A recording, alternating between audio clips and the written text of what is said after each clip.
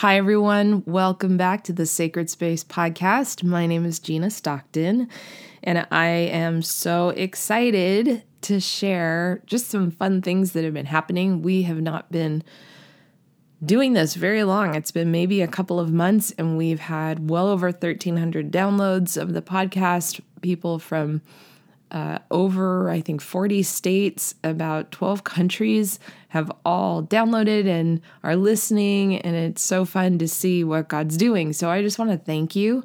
I really haven't done any marketing, and yet it's really cool to see. So thank you so much for subscribing, for downloading, and I just want to encourage you that you are the best marketing. So if you are encouraged and feel like this is something that other people could benefit from, would you just let people know, post it on your stories, put it on Facebook, and share with your friends. Just spread the word, because this is a ministry. This is for people to connect with Jesus in a different way, a deeper way, to hear stories that they can relate to, that make them not feel alone, and maybe give them hope in whatever situation they might find themselves. So thank you, thank you, thank you. I also want to share a couple of quick things. The Sacred Space podcast is supported by Stockton Ministries, which is a nonprofit 501c3, and we now officially have a donate button on our website. Yay! So if you want to support this podcast and the other projects and resources that are coming out of Stockton Ministries, you can go to my website, ginastockton.com, or inthesacredspace.com, and in the top right-hand corner, there is a donate button, and the link is also in our episode notes, so that would be amazing. Speaking of projects, we received a grant not that long ago for the Dwell Project. The Dwell Project, if you've been listening to this podcast for any length of time, you've probably stumbled on our Dwell episodes. They are intended as scripture meditation, guided scripture meditation, and they are just a time to sit and make space to breathe and really let the Word of God sink in deep, to really have a moment to hear God's voice and to allow the Holy Spirit to not just read past a scripture, but to let it come in and really take root in our hearts and our minds. And we received a small grant to help us to produce an EP of Dwells. So we will be recording that. We're entering into pre-production in the next couple of weeks, and that will be recording, and some of those Dwells will be episodes on the Sacred Space podcast, and some of them will be available as an EP in the iTunes store. So we are so excited, can't wait, and we will keep you posted. Well, today's guests are Brian and Linda Seitz. Brian and Linda are dear, dear friends. They have incredible ministry to marriages. They've been married 30 years, I believe. They were in an unequally yoked marriage for 7 of those years. Brian is a retired police captain. Linda is a life coach. And together they have done lay counseling. They have developed and taught a class for marriages in crisis called Rebuild Your Marriage. They are amazing people who God has used tremendously to really save dozens of marriages through their ministry, through who they are, through their classes, through their mentorship. And they have a really unique perspective on marriage and on relationship. And it was a really fun, interesting conversation. I know I learned a lot of things, and I really hope that you will be encouraged, that you will maybe learn how to stand, if you're in an unequally yoked marriage, how to stand in that place differently, how to have that sacred space with Jesus, but still love your spouse well. And, or if you know someone who is, you just know how to love them and be a friend and how to support them in that journey and be patient as Jesus pursues them. So sit back, relax, and enjoy this episode of Sacred Space. Thanks for being here. We're so happy to be here. Yeah, it's our pleasure. Thanks for having us. Yeah. So, Brian and Linda, I would love to start with your testimony, your story. Like, how'd you come to Jesus? Yeah. It's interesting. We moved into this brand new neighborhood in South Orange County, and although we were married in the Catholic Church, fast forward, how many years? Like 7 years after that, we moved into this new neighborhood and didn't really know anyone in our community. And but it was a street full of dirt, front yards and freshly poured driveways, and this woman and two little girls came walking down the street, and they were the same ages as our girls at the time. And I thought, wow, I need to get to know that person, but I didn't really know why, and what was going to become of it. She, very shortly after meeting us and, doing play dates and sidewalk chalk and popsicles, she started asking me about God and what I thought about God and what I thought about Father God and what I thought about church. And, I was raised in a church where it wasn't so much fun to go. So yeah. When she started saying it's fun to go to church, I thought she's a little loopy. I don't know what she's talking about, because I just have never had that experience before. And she said, come with me. I want you to come with me. Your girls would have fun. Let's go. And so I started going, and, at the time, Brian was a young police officer, so rarely would he have Sundays off. Yeah. So it wasn't unnatural for me to go to church or anywhere without him and take the kids, because that's just kind of what we did. We had our own life going on. And so I would say it was maybe 3 months later, it was Easter of 1993, and it was at Saddleback Church, and Pastor Rick that day talked about freedom and the most beautiful message on freedom. And, I hadn't realized how unfree I felt until I heard that message, and I was able to really grasp that truth and understand that God was not just this big guy upstairs kind of shaking his finger at you. Yeah. But he had a son that he gave, and that wants to have a friendship and a wholesome life with you, and that there's so much more.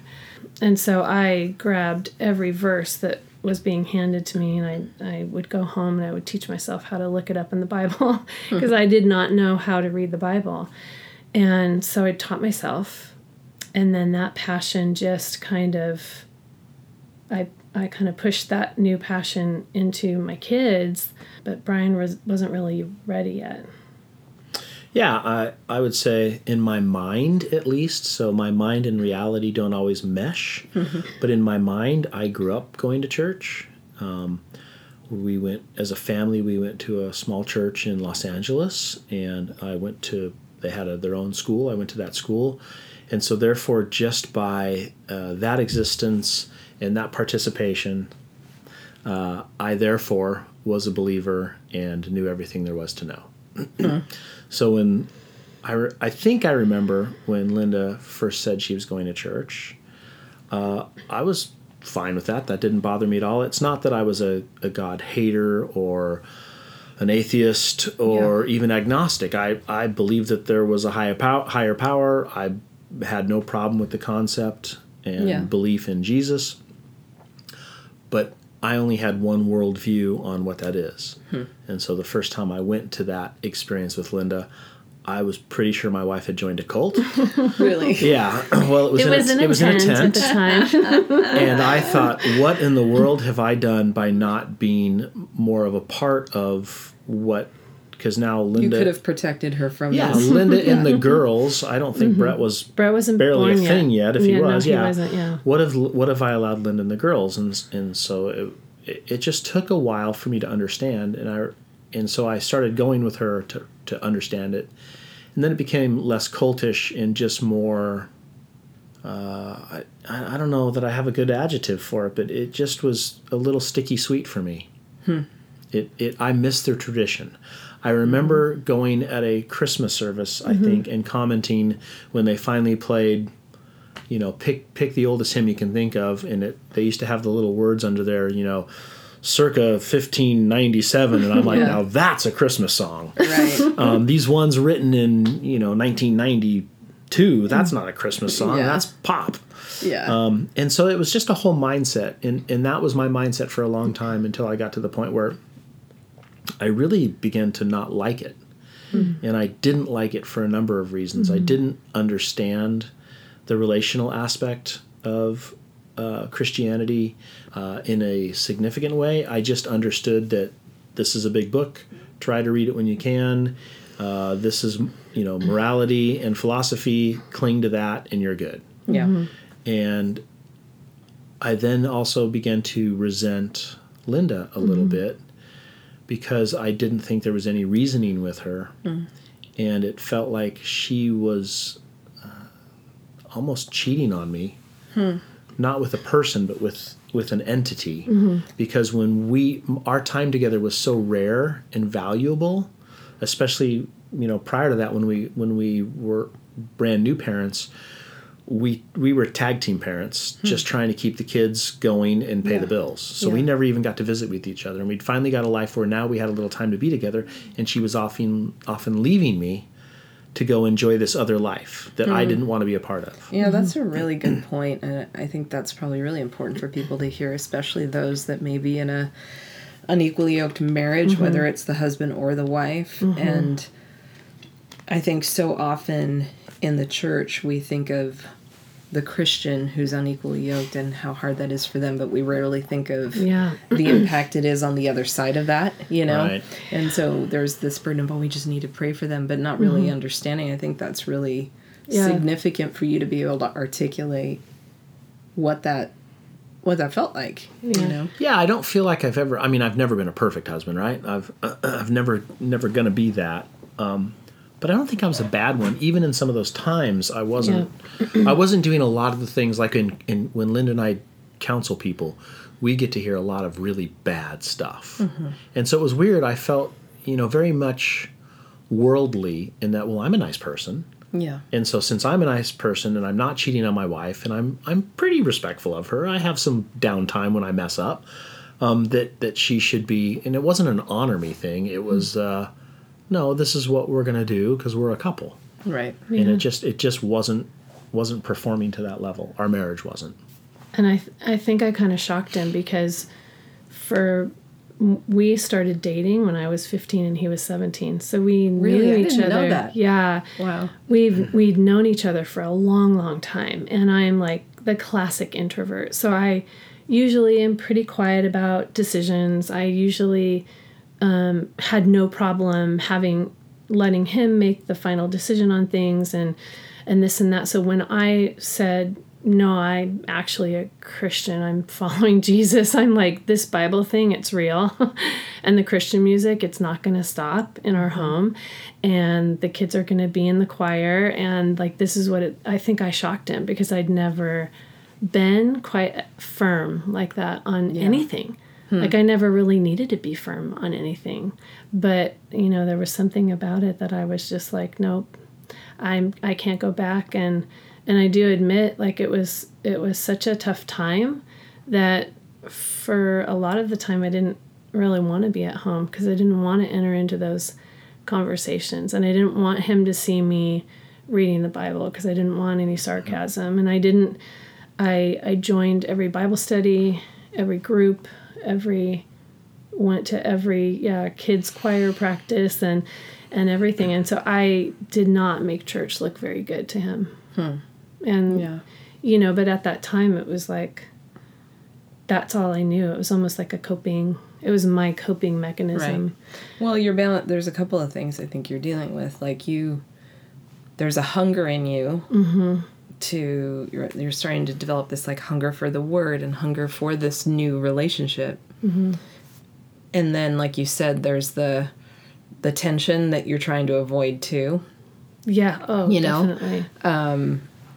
But then you're still present and want to be, so that you're wrestling with all those things, how to be the wife, how to be a Christian, how to be a mom, how to, all of those things. And meanwhile, you're over here kind of going, okay. Yeah, I felt like I was working my tail off because I was.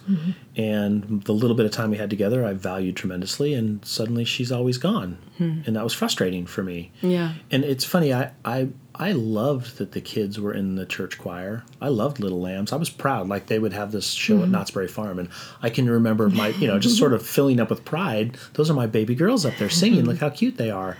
But I didn't understand this Bible study thing. Yeah. I didn't understand. I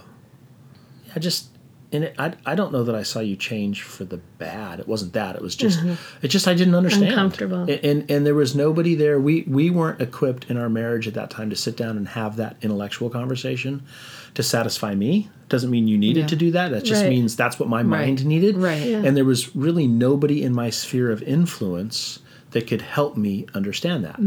I had people at work that were detractors. I had other people in my life that were detractors.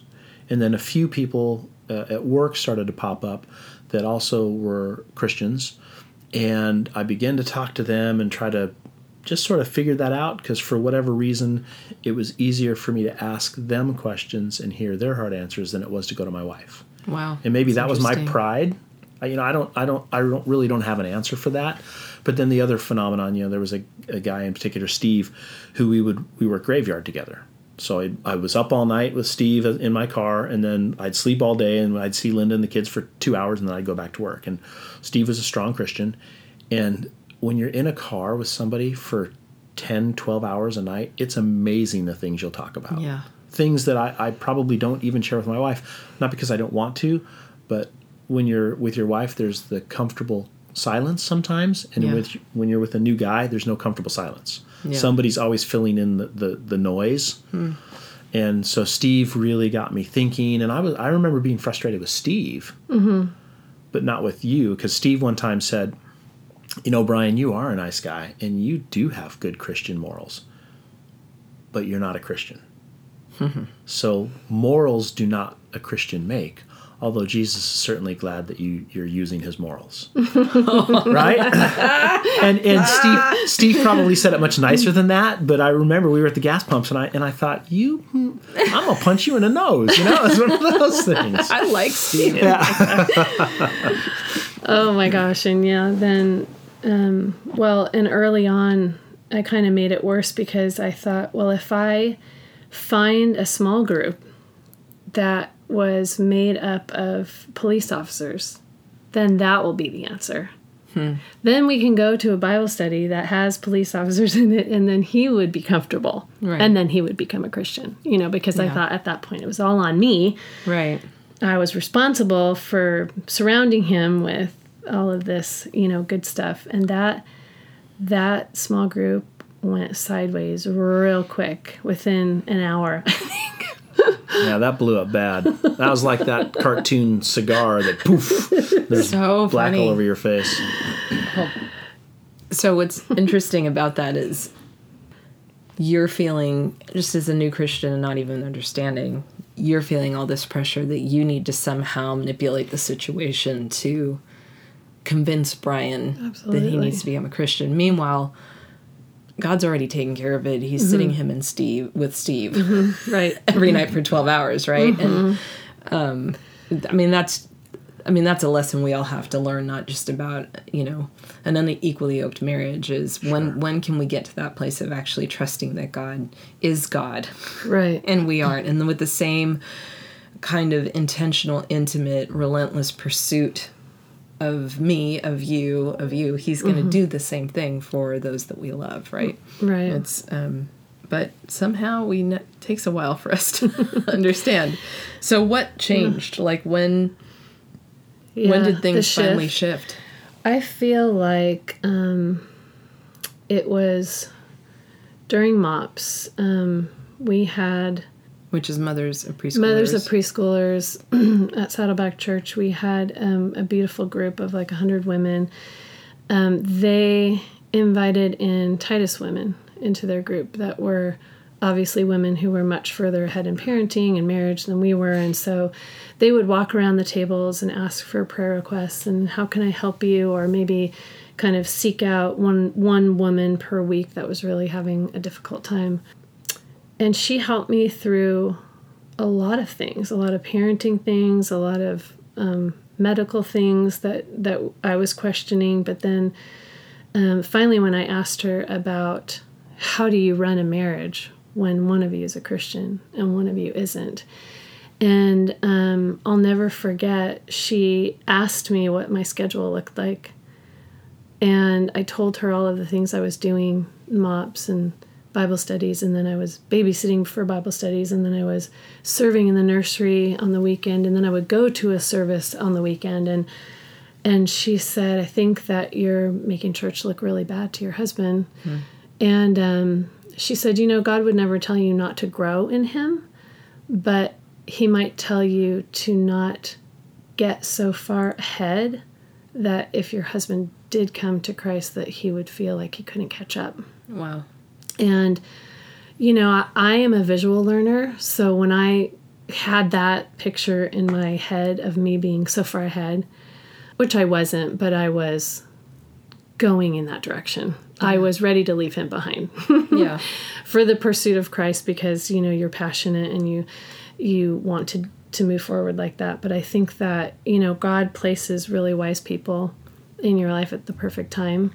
Yeah. And she stopped me in my tracks. And It's good. Then started recognizing where I needed to pull back, and that I could study the Bible really anytime I wanted to. I could listen to K-Wave, which I did a lot, but I didn't always have to be gone. And Right. So one weekend, you asked me not to go. Yeah. To church. Yeah, no, I was frustrated. I wanted to have a family day, and you kept taking, what I perceived to be the family away. And so I just said, I need you to make a choice, and I need you to choose me today. And you said, okay. And I was surprised. And I was thankful. Yeah. There were so many things going on, and probably a lot of it I wasn't aware of, but somewhere in there was another person talking to me, not about, and this isn't to say Steve was doing this. Steve was just talking to talk.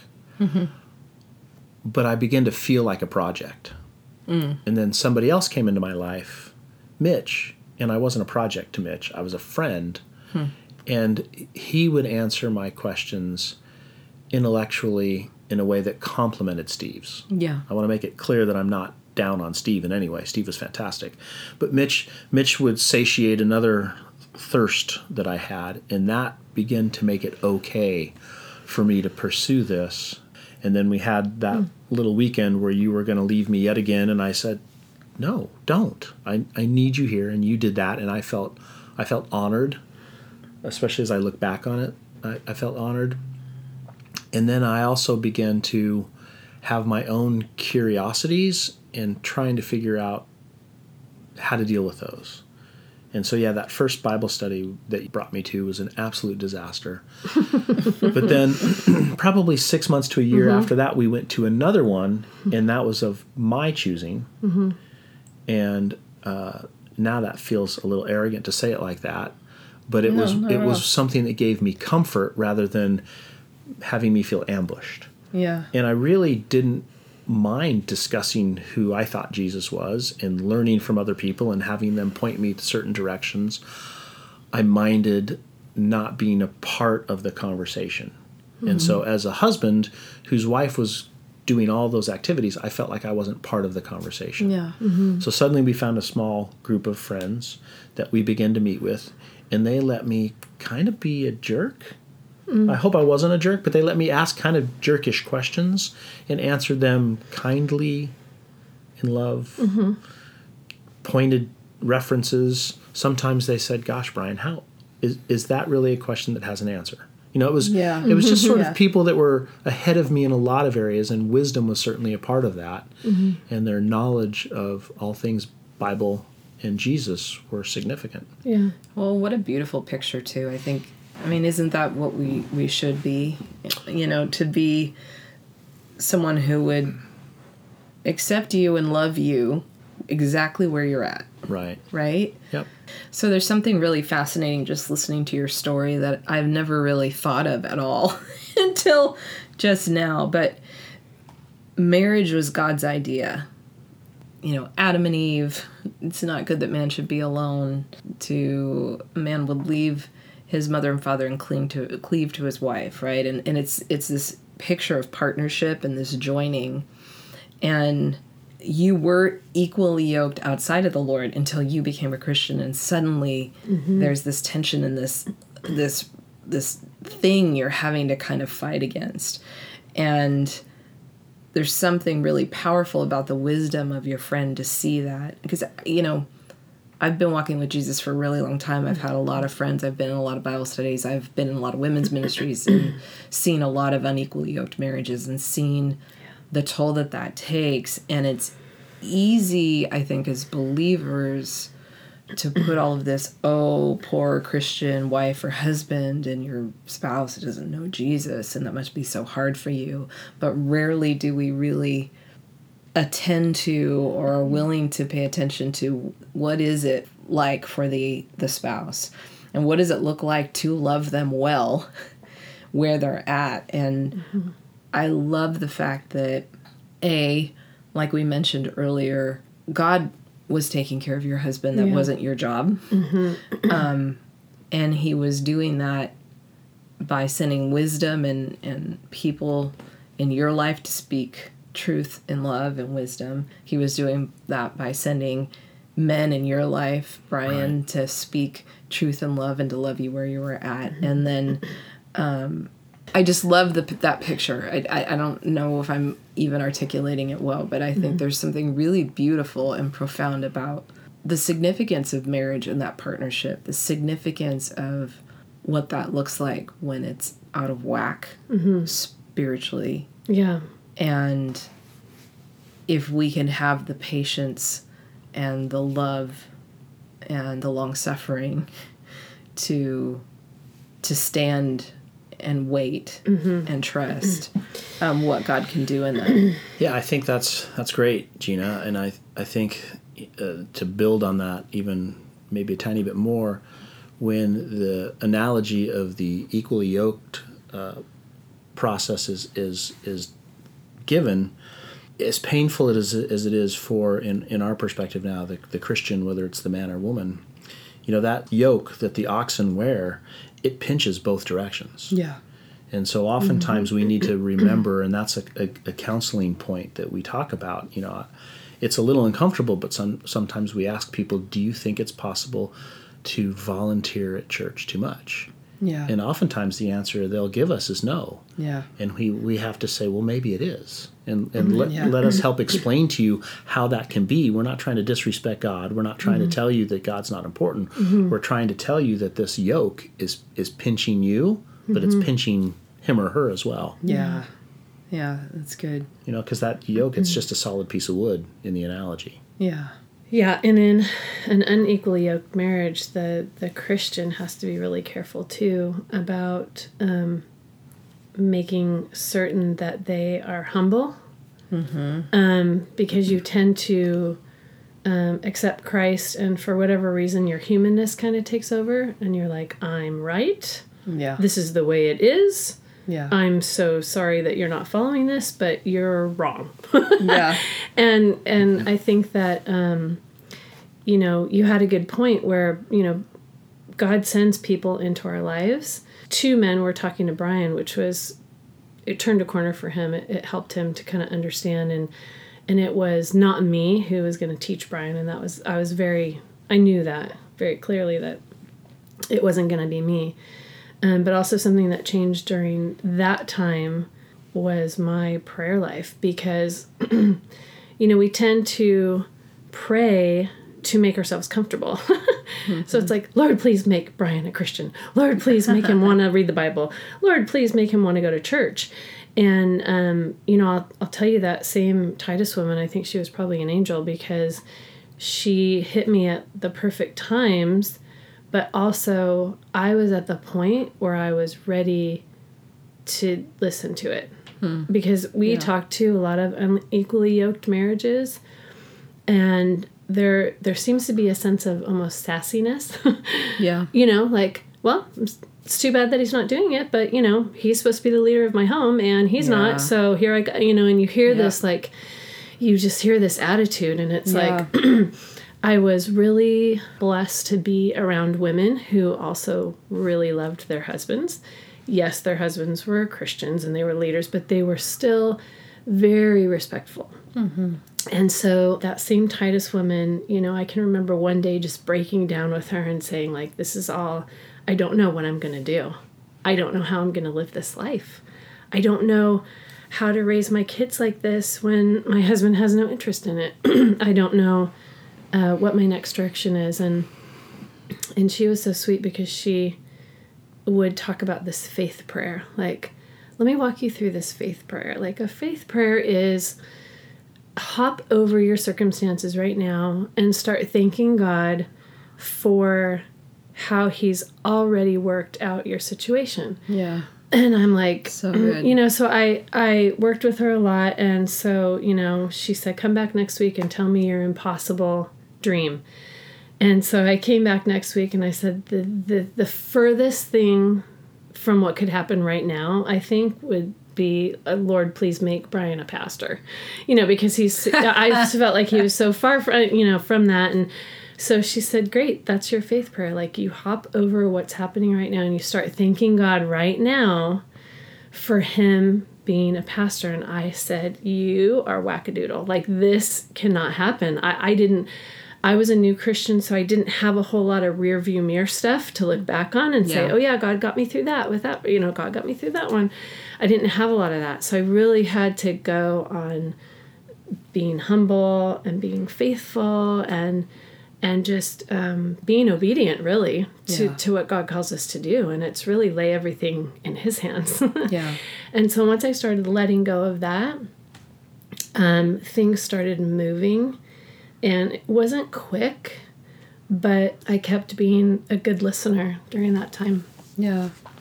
So and I don't want you to take anything away from yourself either, Linda, because while all of that's true, part of what changed in that day when you agreed to not go to church is you began to be the wife, in my eyes at least, that any man would want to be married to. Mm.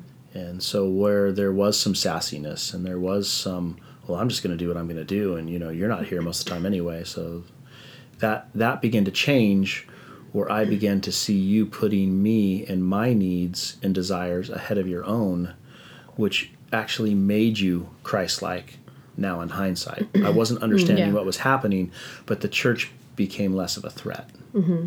And yeah, that's good. Thank you. You're welcome. Excuse us, Gina. We'd now like to kiss, please. Talk amongst yourselves. Get a room. Just kidding. Yeah. So now that was a turning point that weekend, and you are meeting with this group now that is accepting you where you're at, right. Accepting your jerky questions and your good questions, your snarky responses and your good responses. So then what? Then I think, for me at least, I think it was just kind of a slow evolution. It was it was talking to people. It was understanding. Again, I was not a non-believer. Yeah. But it was trying to understand what belief meant. Yeah. And why it meant that. And when you, at least for me, I'll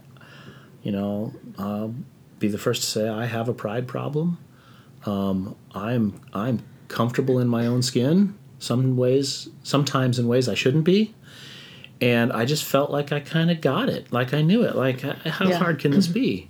And so there was a lot of my own reading, and there was a lot of going to people that for whatever reason I had respect for that helped me. And there were, some books that were hugely impactful in my life. There were some people that were hugely impactful in my life. And then there was patience. Yeah. And I just needed patience. For me, belief always existed. However, the significance of that didn't hit until years later. Yeah. And so I always talk about, Linda was a light switch on off. For me, it was a dimmer switch. Yeah, that's really good. That's a really good analogy. Mm-hmm. Yeah. I just needed that slow, steady, loving pressure to make the light burn brighter and brighter and brighter. Yeah, and I think that the more you learn about yourself before Christ, like how he individually made you, you can then recognize that being different is good, and that you each have your own journey in Christ. And so for me, I might be a visual learner and a feeling learner and a tactile learner. Like I, want to go out in the woods and read the Bible, or I want to, have pictures of Bible verses. I'll read a Bible verse and I can imagine it in my head. He is not that kind of learner at all. Yeah. So all the stuff that I was trying to give him, like, oh, listen to this message, oh, read this book, he was like, not getting it, doesn't mean anything to me. Yeah. He's a complete intellectual learner, and so once he found his authors and style, then he could kind of take it on his own. I think that was and once you stop trying to control his process, then he could and I mean, I think something else, we didn't recognize it then, but now when we meet with police couples, we recognize that the authority figure, it's really hard for officers to hand their life over to another authority, as in God, because you're kind of taught to be your own authority. And Brian can speak to this better than I can, but we came to a kind of a light bulb moment where it was like, whoa, that's hard for you, because the academy training teaches you, like, you're the one in control. You're the one that's going home today. So maybe you can speak to that a little bit about how hard or difficult, Yeah, from week one, exactly. You're taught to, you assess the scene. You have about half a second. You make a decision on what you're seeing, and then you take control. Mm-hmm. And when you take control, you do it firmly, quickly, and you don't relinquish it until you leave. Yeah. And so that's one of the reasons I think police marriages suffer so much, is because I think, people enter into this union having a vision of what that's going to look like. And the vision doesn't often match reality, especially as officers get more and more seasoned in their careers, because they take more control, they have more success, and so suddenly they've got this endless OODA loop, or this cycle that takes them through something that is successful everywhere except in their house. Wow. And they come and they try to dominate and control their wife, they dominate and control their children, and suddenly that starts to go sideways, and it's like, why is this not working here? It works everywhere else. Wow. But yeah, it's funny when you're at a 30,000 foot level, and you're looking at others that you think are maybe at a 10,000 foot level, and you're thinking, oh man, you can't say that to her. Yeah. I mean, you can, but it's not going to go well. Right. There's, I can predict this is going to be bad. Yeah. And I'm not clairvoyant. I don't see into the future very well, but that's going to not work. Mm-hmm. Yeah. Wow. Mm-hmm. Why don't you just talk a little bit about mentoring couples and your passion for marriage, and kind of where that came from, and what is that in you that is... Yeah. Definitely being refined in different areas in our marriage did kind of propel us into wanting to care for marriages, because not that we have all the answers, but we've been through a lot. Mm-hmm. So a lot of things don't surprise us. It really started with us lay counseling at Saddleback Church. Having a couple in front of me as an individual lay counselor, and the gentleman happened to be a police officer.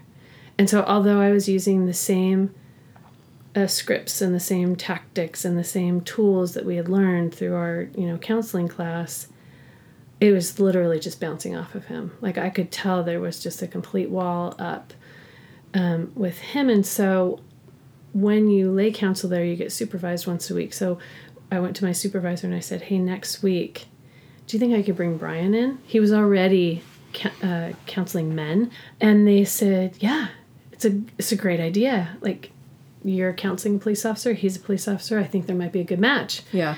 And so the next week I brought Brian in, and it was just like magic happened in front of us. Wow. Like, wheels began to turn, things began to make sense. He was able to speak his language, and it was just like, it just happened all in front of my eyes. And from that point forward, I thought, we have a good thing going. Like, we can talk to marriage as well. Like, we have a really great way of building rapport with this couple. And they actually ended up doing very well at the end of our sessions. We probably saw them another 5 to 8 times and worked through some really tough stuff. And then there were moments where Brian would have to bring him into another room, and they would have a session by themselves for like 20 minutes, and I would meet with the woman for 20 minutes, and then we would all come back together. And that also gave us the idea that a lot of men just don't have other men to talk to. Men don't have men to mentor them. Men don't have men to help these guys lead marriages, which is what the wife really wants. Yeah. But the disconnect is in that leadership component can't take place out of nothing. Right. We have to teach that leadership component, Right. and that leadership component is best taught to a man by a man. Yeah. It just is the way it is. And so that worked out so beautifully that we started doing counseling marriages together. Yeah, the men counseling men thing I think is interesting. We need a ball to be able to talk with any depth. And Yeah. even then, somebody drops the ball and the whole subject changes. Yeah. Or, the women I've seen in my life can sit down over a cup of coffee or a tea and really go crazy places that men would take years to get. Yeah. So, we'll grab a football or a golf ball or a fishing pole, and then you can start to have some of that conversation, which is really how I experienced relationship in my non-professional life. At the same time, I had been introduced to a form of police psychology by a psychologist, Larry Blum, who's a dear friend. And at first I was a little skeptical, and as I got to see how it worked, I was kind of blown away. And what it is our police department had a team of officers, and I was fortunate to be a part of that team, that anytime an officer had something traumatic, a shooting, a baby pass away in his or her arms, the team would get called in, and we would help that officer deal with their post-traumatic stress or the potential of them developing post-traumatic stress. And it was just kind of a life-changing and eye-opening experience that got me to the point where I really began to value certain aspects of the psychological sciences. Yeah. So I had done that forever, and Linda, when she, I was working nights again, and to fill her time, she was taking some counseling classes at church. And she would come back, and when we talked, she'd say, I think you would really like this. This is what I learned tonight, and you should see this. And she had a book, and I looked through the book, and I'm like, yeah, this is right in my wheelhouse. I would love this. So when I got off nights, I then took the class, and then we started counseling. And I loved it. And I also loved the difference between secular counseling and Christian counseling. Yeah. And I think there's value in both, although I personally have a much higher value for Christian counseling, because secular counseling often asks you, how does that make you feel? And Christian counseling says, well, it's interesting you feel that way, but what does the Bible say about what you're doing or how you're feeling or what your reaction is? Right. And I think the Bible, for me at least, it just gives a clearer and more precise worldview on how we should be behaving and treating each other. Yeah. And when I was going through the classes, and then especially when Lynn and I began to counsel each other, I began to see some of the chinks in my own armor. Because here I am counseling a couple, and I'm saying, bro, you can't say that to your wife and expect that to work. I mean, come on. Realizing as I'm saying that, gosh, I had said the same thing to my wife 2 weeks prior. Yeah.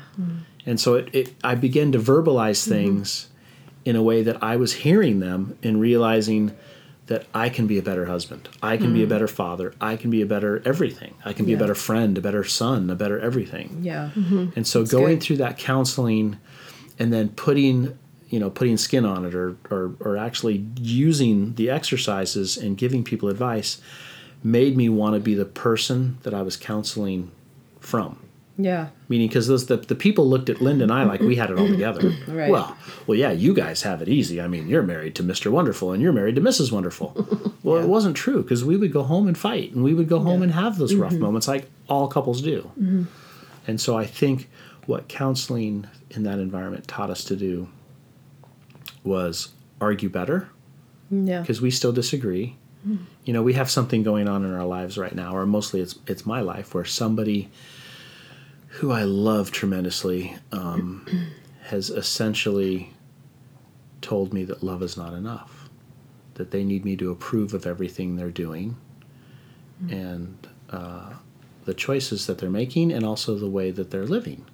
And I think, wow, I don't approve of everything my wife does. Right? I mean, we talk about those things and we dialogue about them, and we work hard to make each other better. Yeah. And sometimes, even though I don't approve of what Linda's doing, we talk about it and we come to a resolution, and we're a better couple and a stronger couple because of it. Right.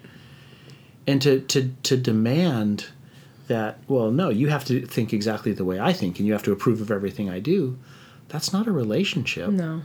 And that's not spiritual leadership either. No. Right. Which I think is a big thing in Christian marriages, is the submission model is way messed up. Yeah, the submission model and the distorted definition of what spiritual leadership in the home means. Right. Absolutely. The head of the household is. Right.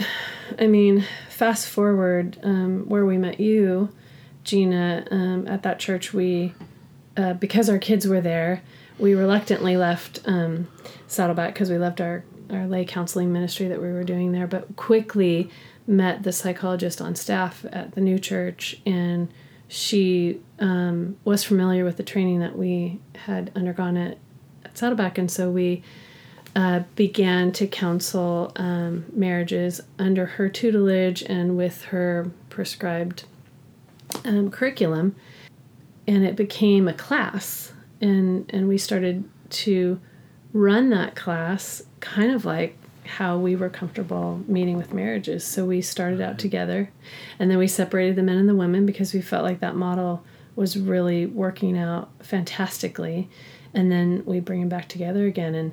And so through that, we kind of had to have our own way to talk about the submission model, because we found that a lot of the counseling that we did and a lot of the couples that we met with, that maybe was their primary problem. Yeah. And you would get rigid responses from both the man and the woman because they were at a stalemate and they didn't know how to make sense of it. Yeah. And the woman had stopped doing everything because, well, he wasn't leading. Right. And he had stopped doing everything because he said, well, she's always gone at church, so why should I? She doesn't even want to be home. Why should I do anything? And so, like, Brian and I had to really talk about how are we going to define this for these couples so that we can make some breakthroughs, and so that it is biblically based, but it also makes sense to them, and it can get them to the next step, like make a breakthrough, break the chain. And you have a really good way of kind of describing that to couples. But yeah, so what we talk about, and again, it's trying to put things in language that people understand. Yeah. And so what we talk about in the submission model is that, obviously we are the bride of Christ, and we're supposed to treat our spouse as men the way Christ loved the church. And what did Christ do for the church? He died for the church. Yeah. And so we're supposed to put the other first. And so the way we visualize that for people in simple terms is, if you and your wife are in disagreement, that's okay. So have that discussion. Do it politely. Do it respectfully. But at the end of the night, we're not supposed to go to bed in anger if we can avoid that. But at the end of the night, somebody has to make a decision so that there can be peace in the home. Yeah. And so, husband, I'm asking you make the decision, but the decision I'm asking you to make is the one that benefits your wife. Mm-hmm. And so that, because that's what we're called to do. We're called to be sacrificial. Yeah. Right. And so that's a difficult thing for a lot of couples to do. Right. Yeah. We get a lot of raised eyebrows during that time. Because I think that these couples believe that it should be much more strict than that. Yeah. It should be much more rigid than that. That's not exactly the way it should be. It can't be that easy. And it actually, when it is that easy, it starts this really cool snowball, effect that runs down the hill, and it picks up speed, and the wife then wants to respect her husband even more, and the husband then wants to love his wife in different ways, and it just creates this continual really cool flow in the marriage.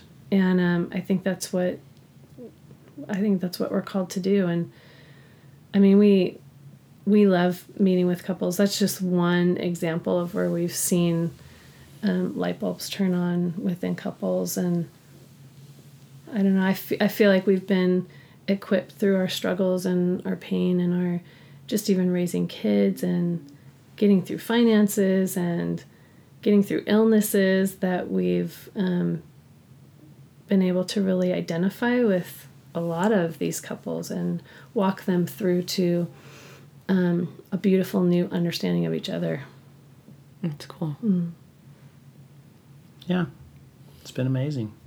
We've seen that's another way to see miracles. Yeah. So there's the miracle of healing, and there's the miracle of healing. Yeah. Some of those are physical, and some of those are emotional. Mm-hmm. Yeah. Well, thanks, guys. Happy to be here. Yeah. Our pleasure. My pleasure.